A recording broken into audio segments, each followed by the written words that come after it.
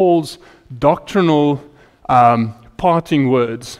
He was saying it is critically important for you to remember as a Christian that you should be sanctified wholly, completely. That means that you are to be justified, sanctified, and know you will be glorified. That complete system, that you are free from the power of sin at your justification. You are free, or you're free from the penalty of sin. You are free from the power of sin, and that you are free from the presence of sin eventually in the eternal kingdom.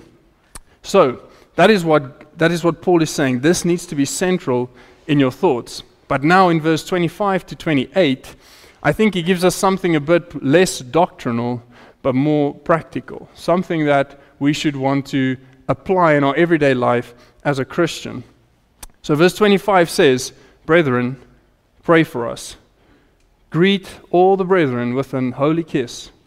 I charge you by the Lord that this epistle be read unto all the holy brethren, and the grace of our Lord Jesus Christ be with you. Amen." So Paul's final words are very practical, and I want to say it's his PS, it's his postscript to these believers here in Thessalonica. And I don't know about you, but sometimes when I read the last few verses of a book, I feel like I've gotten to the end now. I can sort of just finish it off. He's just greeting these people. What does it mean to me? So, I mean, I often scan over it, and when I left these few verses for myself in my last lesson, I thought, what am I going to say about these last few verses? I have to do a whole lesson about it. But as I thought about it, I thought, you know what? When I write a letter to someone I care about, the last few words are not supposed to be just a formality. Sometimes those are the words that I really want to stick with them. As they put this letter down, those are the last words that I really want them to remember. And so I think to just scan over this would be a big mistake for us to make. What Paul is saying here is, he says, pray for us. That is critically important. And what I want to, these three verses, 25, 26, and 27, I think sort of overarching message is love and care for the brethren. Love and care for the brethren. He says, pray for us. In other words, pray for your pastor. Pray for those who are have the oversight over you, who are laborers among you. If you remember in verse 12 of chapter 5, it says, "We beseech you, brethren, to know them which labor among you, which are over you in the Lord, and admonish you, and to esteem them very highly in love for their work's sake, and be at peace among yourselves." So he's saying, pray for those who labor among you. That is a way in which you show love. That is a way in which you show care to those over you. Then he also says, greet all the brethren. I think this is a way of saying you should be friendly and have affection towards one another. As congregants, we should love one another. And then also in verse 27, it says, I charge you by the Lord that this epistle be read to all the holy brethren. In other words, Scripture needs to stay central amongst you. In the way you treat one another, in whatever it is that you do, it needs to stay central. So you see how practical it is? What are the three things I want to stick with you guys? You need to pray for each other, you need to love each other, and you need to keep Scripture central. So, verse 25, the first PS is, brethren, pray for us. And as I said, this is one way of showing that you love and that you care for someone. And if you do not do it, it's one way to check yourself whether you actually love or care for those people. Are you praying for them? Now, Paul specifically says, brethren, pray for us. He's saying, pray for me and those who labor with me. Now, too often, Paul is not telling them to do something he didn't do. Throughout all his epistles, he's saying, I pray for you. I fervently pray for you. Even in verse 23, he says, I pray God, your whole spirit, soul, and body be preserved blameless. He was constantly praying for these believers. Now the question is, were these believers praying for him? I think sometimes it's a bit skewed, the amount of prayer that goes in from the leadership or whatever into the congregation versus what is prayed from the congregation towards this pastor and those who are laboring with him. The balance shouldn't be off. Remember, these are the people who labor among you, verse 12, who who have the oversight of you admonish you and to esteem them highly for their work's sake. They are laboring, they are working hard, and we know that our pastor works hard. He is in it, he wants to serve the people as best as he can. And that is why we need to pray for him. We need to pray for him. We need to pray for those who labor. Now, why should we have such an emphasis on prayer for the leadership? I think it's because they're a prime target for Satan. They are the ones who are at the forefront, fighting so many spiritual battles, helping, being involved in all these things. They need our prayers. And Paul says, brethren, please pray for me. Now, Paul could have asked for, brethren, I need more laborers. It's true, he did. He could have said, brethren, I need more money, which was probably true, he did. But he doesn't, he says, pray for me. I think Paul says that because he understands that the fundamental thing that causes change, true change, is prayer and that working in that person's heart. It doesn't help you just say, I need more money, and then you have more money, but there's no real mission, there's no real call, there's no real... Whereas if prayer changes someone's heart and that person's heart is in whatever it is that needs to be done, then he will become a laborer and he will give to whatever needs to be done. So he's not emphasizing, I need more funds, although he does mention it from time to time, but his emphasis in all of his letters is, pray for me. Pray for me. And so we need to take that up. Now, so what do we pray for? Turn to Romans chapter 15. Keep your place. Romans chapter 15. What are some of the things? Now, obviously, this will not be an exhaustive list, but there are some things specifically that Paul asks prayer for, which I think we can learn from in Romans chapter 15 and verse 30. Romans 15, verse 30. He says, now I beseech you, brethren, for the Lord Jesus' sake, and for the love of the Spirit, that you strive together with me in your prayers to God for me. Notice, strive with me. In other words, I'm already praying, strive with me in your prayers to God for me, that I may be delivered from them that do not believe in Judea, and that my service which I have in Jerusalem may be accepted of the saints. In other words, Paul is praying for safekeeping, and he's praying for an effectual ministry. That is something we can pray for. We can pray for the safekeeping of our leader, of our pastor, and for effectual ministry. How do I reach these people in the Jerusalem that God has given you? We can pray for that. Have a look at verse 32. Verse 32 says, that I may come unto you with joy by the will of God, that and may be refreshed, and may with you be refreshed. Pray for him for good fellowship, good time off, and good time with people that don't necessarily just drain, but actually build. And so that is something we can definitely pray for, those who labor, who are in the midst and constantly having to give and to give and to give. May they also find time in which they can be refreshed with other believers, and just time to spend time with God and just be refreshed. Have a look at Ephesians chapter 6, something that we can pray for. Ephesians chapter 6. Ephesians chapter 6, verse 18. Verse 18 says, praying always with all prayer and supplication in the Spirit, and watching thereunto with all perseverance and supplication for all the saints, and for me, that utterance may be given unto me, that I might open my mouth boldly to make known the mystery of the gospel, for which I am an ambassador in bonds, that therein I may speak boldly as I ought to speak. You can pray for boldness. Boldness in proclaiming the biblical truth that is written down.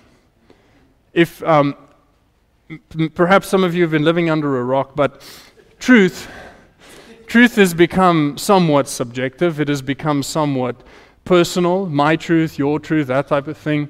And that has influenced just every way of thinking in our society. Now, to boldly stand up and to say, this is the truth, that takes boldness. That takes courage. And we need to pray that that does not get hindered, that the boldness of the truth of the Scripture is proclaimed inside the church and outside the church.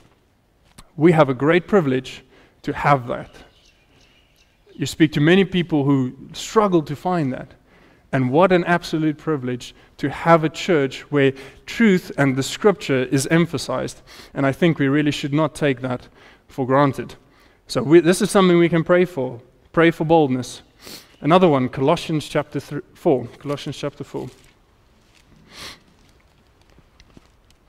Colossians chapter 4, verse 3. What is another thing we can pray for? Verse 3, it says, with all praying also for us, that God would open unto us a door of utterance, to speak the mystery of Christ, for which I am also in bonds. Now, this is very similar to Ephesians, but I think something specific here is this open door. These are opportunities. It's not just the courage to speak boldly when you have, it's the opportunity to do that. Different opportunities, different places, different events, different whatever. Give me opportunities that the truth may reach more people. So boldness, and then opportunities. And then lastly, let's have a look at 2 Thessalonians. 2 Thessalonians. Thanks, brother. It's cold.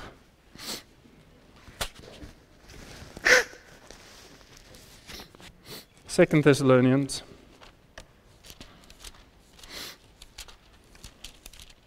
And chapter 3. 2 Thessalonians 3, verse 1. It says, finally, brethren, pray for us, that the word of the Lord may have free course, and be glorified even as it is with you, and that we may be delivered from unreasonable and wicked men, for which for all have not faith. So pray for the freedom of the word of God. Now, there's boldness, there's opportunities, and then there's this freedom of the Word of God, which I think is very much likened unto, or let me say, I think of Romans 13 and this idea of the government allowing evangelism, allowing people to have this freedom of expression, this freedom of religion, all of that, so that the Word of God may have free course. And that is something else we can pray for. So, as I said, this is not an exhaustive list, but these are some biblical examples that Paul says, pray for this. And so this is something I think, at least start there. At least start there, praying for your leader, your pastor. All right, let's get back to 1 Thessalonians chapter 5. Brethren, pray for us. Verse 26 says, greet all the brethren with the holy kiss. Now, before you get stuck at the kiss part, let's just deal with the first few words, right? It says, greet all the brethren. Do you do that? Is it something that is important to you when we're together to try and make time? Or, I mean, you're not going to get to everyone, but are you trying to greet the brethren? Are you trying to get to know them? Is it important for you to make people feel welcome, right? To make them feel cared for. So he says, greet the brethren.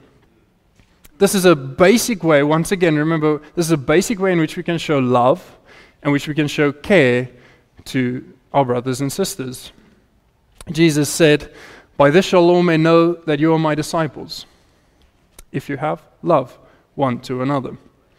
That is John chapter 13, verse 35. So this idea of greeting the brethren, I mean, it sounds so simple, right? Like, I don't really have to speak on it, but just ask yourself, is it something that is important to me? Am I trying to get around to greet the brethren, make them feel welcome? And then it says, greet the brethren with, now before we get to kiss, holy, all right? A holy kiss. Now, why the word holy? Now, what was interesting for me in my personal study is this word holy is the word hagios in Greek, which is the same word as the word saint in Greek, which is interesting. So in other words, it's almost saying a saintly kiss, okay? So something that's specific to the saints. It's not holy in the sense that when you're approaching this person, there's like a little angel choir or something going on, something spiritual necessarily, but it's saintly, it's something special. And It's also, it shares the same root with the word sanctify, which sanctify, saint, holy. So it's something that should be sanctified, it's something that should be separate, something that should be special to the saints in the way that they greet one another. And I think the differentiation that Paul is trying to make here is that it shouldn't just be like you greeting someone at work. It should be something that is warmer. It should be something that is set apart. It should be something that just makes, I know you're my brother. I know you're more than just another person who I'm just being friendly to. There's something special about that. Now, I'm not saying we should have some, secret church club handshake or whatever, something like that. I mean, we can try something like that. I don't know. I don't think that's what Paul was mentioning. I don't know, maybe. But it needs to be something special. It needs to be something warm. Obviously, this now brings us to the kiss. Now, this is weird in our culture, in our setting, right? But this was not odd for Greek-Roman culture back in the day. Even today, you see a lot of Europeans and people who've been influenced by Greek-Roman culture that they kiss each other on the cheek as they greet each other. It's a lot more common in that culture, and especially in those days, than it is in the society we're in today. So this is not supposing anything odd or strange. So I don't think we should need to get stuck on the fact that it is a kiss, but what I found interesting is that every time this saintly greeting as a kiss is mentioned in Scripture, every time it has to do with Paul and a Greek audience, a Roman Greek audience. He speaks about it in Romans, he speaks about it in Corinthians, he speaks about it towards the Ephesian elders, he speaks, in all of these cases, every time it's a Greek setting in Paul saying, I understand that this is your culture. But he then says, not just the kiss, the saintly one. In other words, something that makes it special between you. So, and what I also found very interesting is that when you look at kiss in the Old Testament between Jews, it was familial. Kissing between Jews was familial. Brother, father, it wasn't generally an open thing. It was close. It was an inner circle type thing. Whereas in Greek culture, it was a common open thing. And I think that's why Paul differentiates to say it needs to be a sanctified. It needs to be a holy kiss. Because for the Greek, it was common, so it needs to be something different. It needs to now show, like in Jewish culture, that you're saying something about my family. I am associating that these people are my brethren. They are close to me. And so it's that mix of, I want to say, the Jewish and the Greek tradition that are coming together. Now the question is, why don't we do that? I'm glad we don't do it, but why don't we do it? Why don't we do it? The Bible says, greet each other with a holy kiss, right? So, first of all, it's a different time. And this was common in the early church. And I think it was around the 6th century, after a few church councils, that it was decided that maybe we shouldn't do it anymore. And unfortunately, it's because of misuses of it.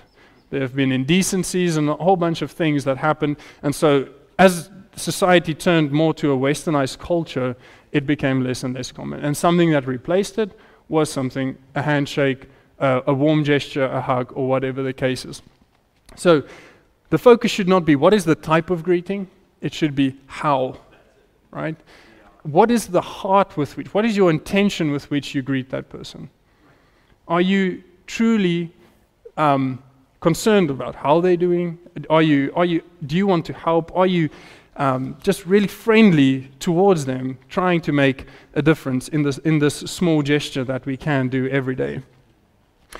And personalities will differ, and I'm not expecting anyone who's extremely introverted to make this big thing of, no, in your own way, what is your heart towards your brethren? Is it to say, to really care for them, to greet them in a way that makes them feel special? All right, let's look at verse 27. Verse 27. It says, I charge you by the Lord that this epistle be read unto all the holy brethren. Now the last thing what I want to say as Paul's PS in terms of this love and care for the brethren is that you need to keep Scripture central. Now, what does keeping Scripture central have to do with love? What does keeping Scripture have to do with love? And he's not just saying, listen, guys, here's a good idea. Keep the Scripture central. But, try your best. He's saying, I charge you. I command you. You have to do this. This is critically important. Keep Scripture central. Well, it's obvious, but if Scripture was not central, in other words, if this epistle was not read in the church to all the brethren, they would not know to pray for one another, as we just, for the leadership. They would not know to greet each other with this holy kiss as something that Paul wanted them to do. So just from a practical point of view, to love one another, to care for one another, to treat one another from a biblical perspective or out of a biblical perspective, it needs to be common knowledge. But let me create this scenario. Let's say there's a brother or a sister who is extremely fearful because they fear that whatever they do could cause them to lose their salvation. Would it be a loving or an unloving thing to correct or teach them scripturally? It would be a loving thing to teach them. Because these people are fearful of spending an eternity in hell if I step out of line and then I need to get back out. Do you understand how it would be an unloving thing to leave them in that era? What about the one that Paul addresses in 1 Thessalonians about the rapture? These people were living in fear.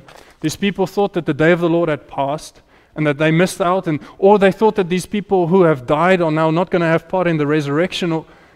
If Paul did not address it, it would be an unloving thing to leave these people in their error. So it's a loving thing to keep Scripture central. He answered their questions, he corrected their misunderstandings, and he gave them spiritual and practical guidance. That is the purpose of this book. So the first thing is, keep Scripture central because it allows for biblical correction. Biblical correction. Not opinion-based correction, not traditional, biblical correction. And that is 100% loving. To neglect sharing the truths with the brethren is an unloving thing to do. So, it is loving to keep Scripture central for that reason. Secondly, I think it's loving to keep Scripture central because the honest reading and preaching of God's Word offers accountability. If God's Word is publicly proclaimed and read to everyone here, and there's an expectation in God's Word that is now laid out to say, brethren, we need to pray for our pastor. We need to greet each other with a saintly kiss. Now, that offers accountability. Because you see me, I see you, we know it's not my opinion or yours, it's the Bible's opinion, it's the Bible's requirement, it offers accountability. And so to neglect the biblical teaching, preaching, and reading of God's Word in public is to neglect that structure which God has given the church, that outline which He wants us to live according to. The truth has to be the backbone. The truth of Scripture needs to be the backbone. And if you take out God's Word, it becomes the pastor's opinion. It becomes this man's idea or that. It becomes a sinking ship. It's tossed to and fro. We need to be stable. We need to be grounded in God's Word. And that's why it needs to not just be that person knows the Bible and that person knows the Bible. It's we know the Bible. And therefore we treat one another as the Bible expects us to treat one another. We do for one another because that's what the Bible expects. We live in accordance to it, and that creates unity. Not because we decided, this is our vision and our mission, and therefore let's try and unite around that. It's a good idea, but if everybody is saying, whatever God says, that's what I want to do. What better central point for unity should we want? This is what creates unity, and therefore it needs to be kept central. And unfortunately, we see it in today's society, but we saw it in the past when in the times of the Crusades in the early Catholic Church, when Scripture was forbidden for the layman, when it wasn't even in their language, the leadership could do whatever they wanted to. And so Paul does not want that. He says it must be common knowledge. Everybody needs to have access to it. Everybody needs to know it. Because then, by hearing, our faith grows. And when this faith grows, we can actually have a foundation from which we can do something. If you have nothing to push off from, you're not going anywhere. We need that foundation, which is God's truth. Now, verse 28. It says, "The grace of our Lord Jesus Christ be with you. Amen." Paul is saying, my heart towards you is that you may experience God's undeserved goodness in your life. Right? That's what grace is. It is getting something. It is a gift that you don't deserve. So may God's goodness be present in your life in a way that you know you don't deserve it. That is a simple thought, but is that your heart towards one another? When you hear about someone going through something, when you see someone, is your desire truly to say, may you experience God's grace in your life? And I don't want to make it a weird thing, but there was a man, I didn't know him from a bar of soap, but he heard of me via a friend, so he knew I was saved and all of that, but I didn't know him. And when he met me the first time, he shook my hand and he said, "Grace to you." And I was like, what? Grace to you. And that, to me, I don't think I would easily do that. Like, it feels weird. But he was sincere. And it was so, it felt like a saintly kiss, that holy kiss. It felt so, it felt so real that this man, who is an older gentleman, wants to say, may God's grace be with you. Just in a way of greeting.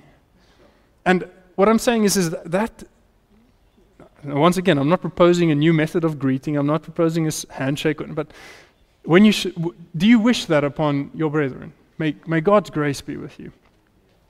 And that just created a lot of warmth, and that was very special to me. And I think in whatever way that you do it, that I do it, may that be the heart in which we treat one another.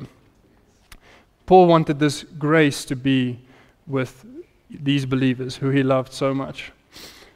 Now, Paul wraps up this letter very much in the same way he started this letter. He hasn't veered off point. He sort of said, he greets them. Look at chapter 1. Now remember, Paul spent a very short time with these Thessalonian believers. In Acts chapter 17, we read about how he was essentially there for about 3 weeks. He spent this time with these believers there, and then he got chased out by Jewish people who didn't want anything to do with this Christian faith, and so he had to part from there. And so he's sort of catching up with things that have happened since that time.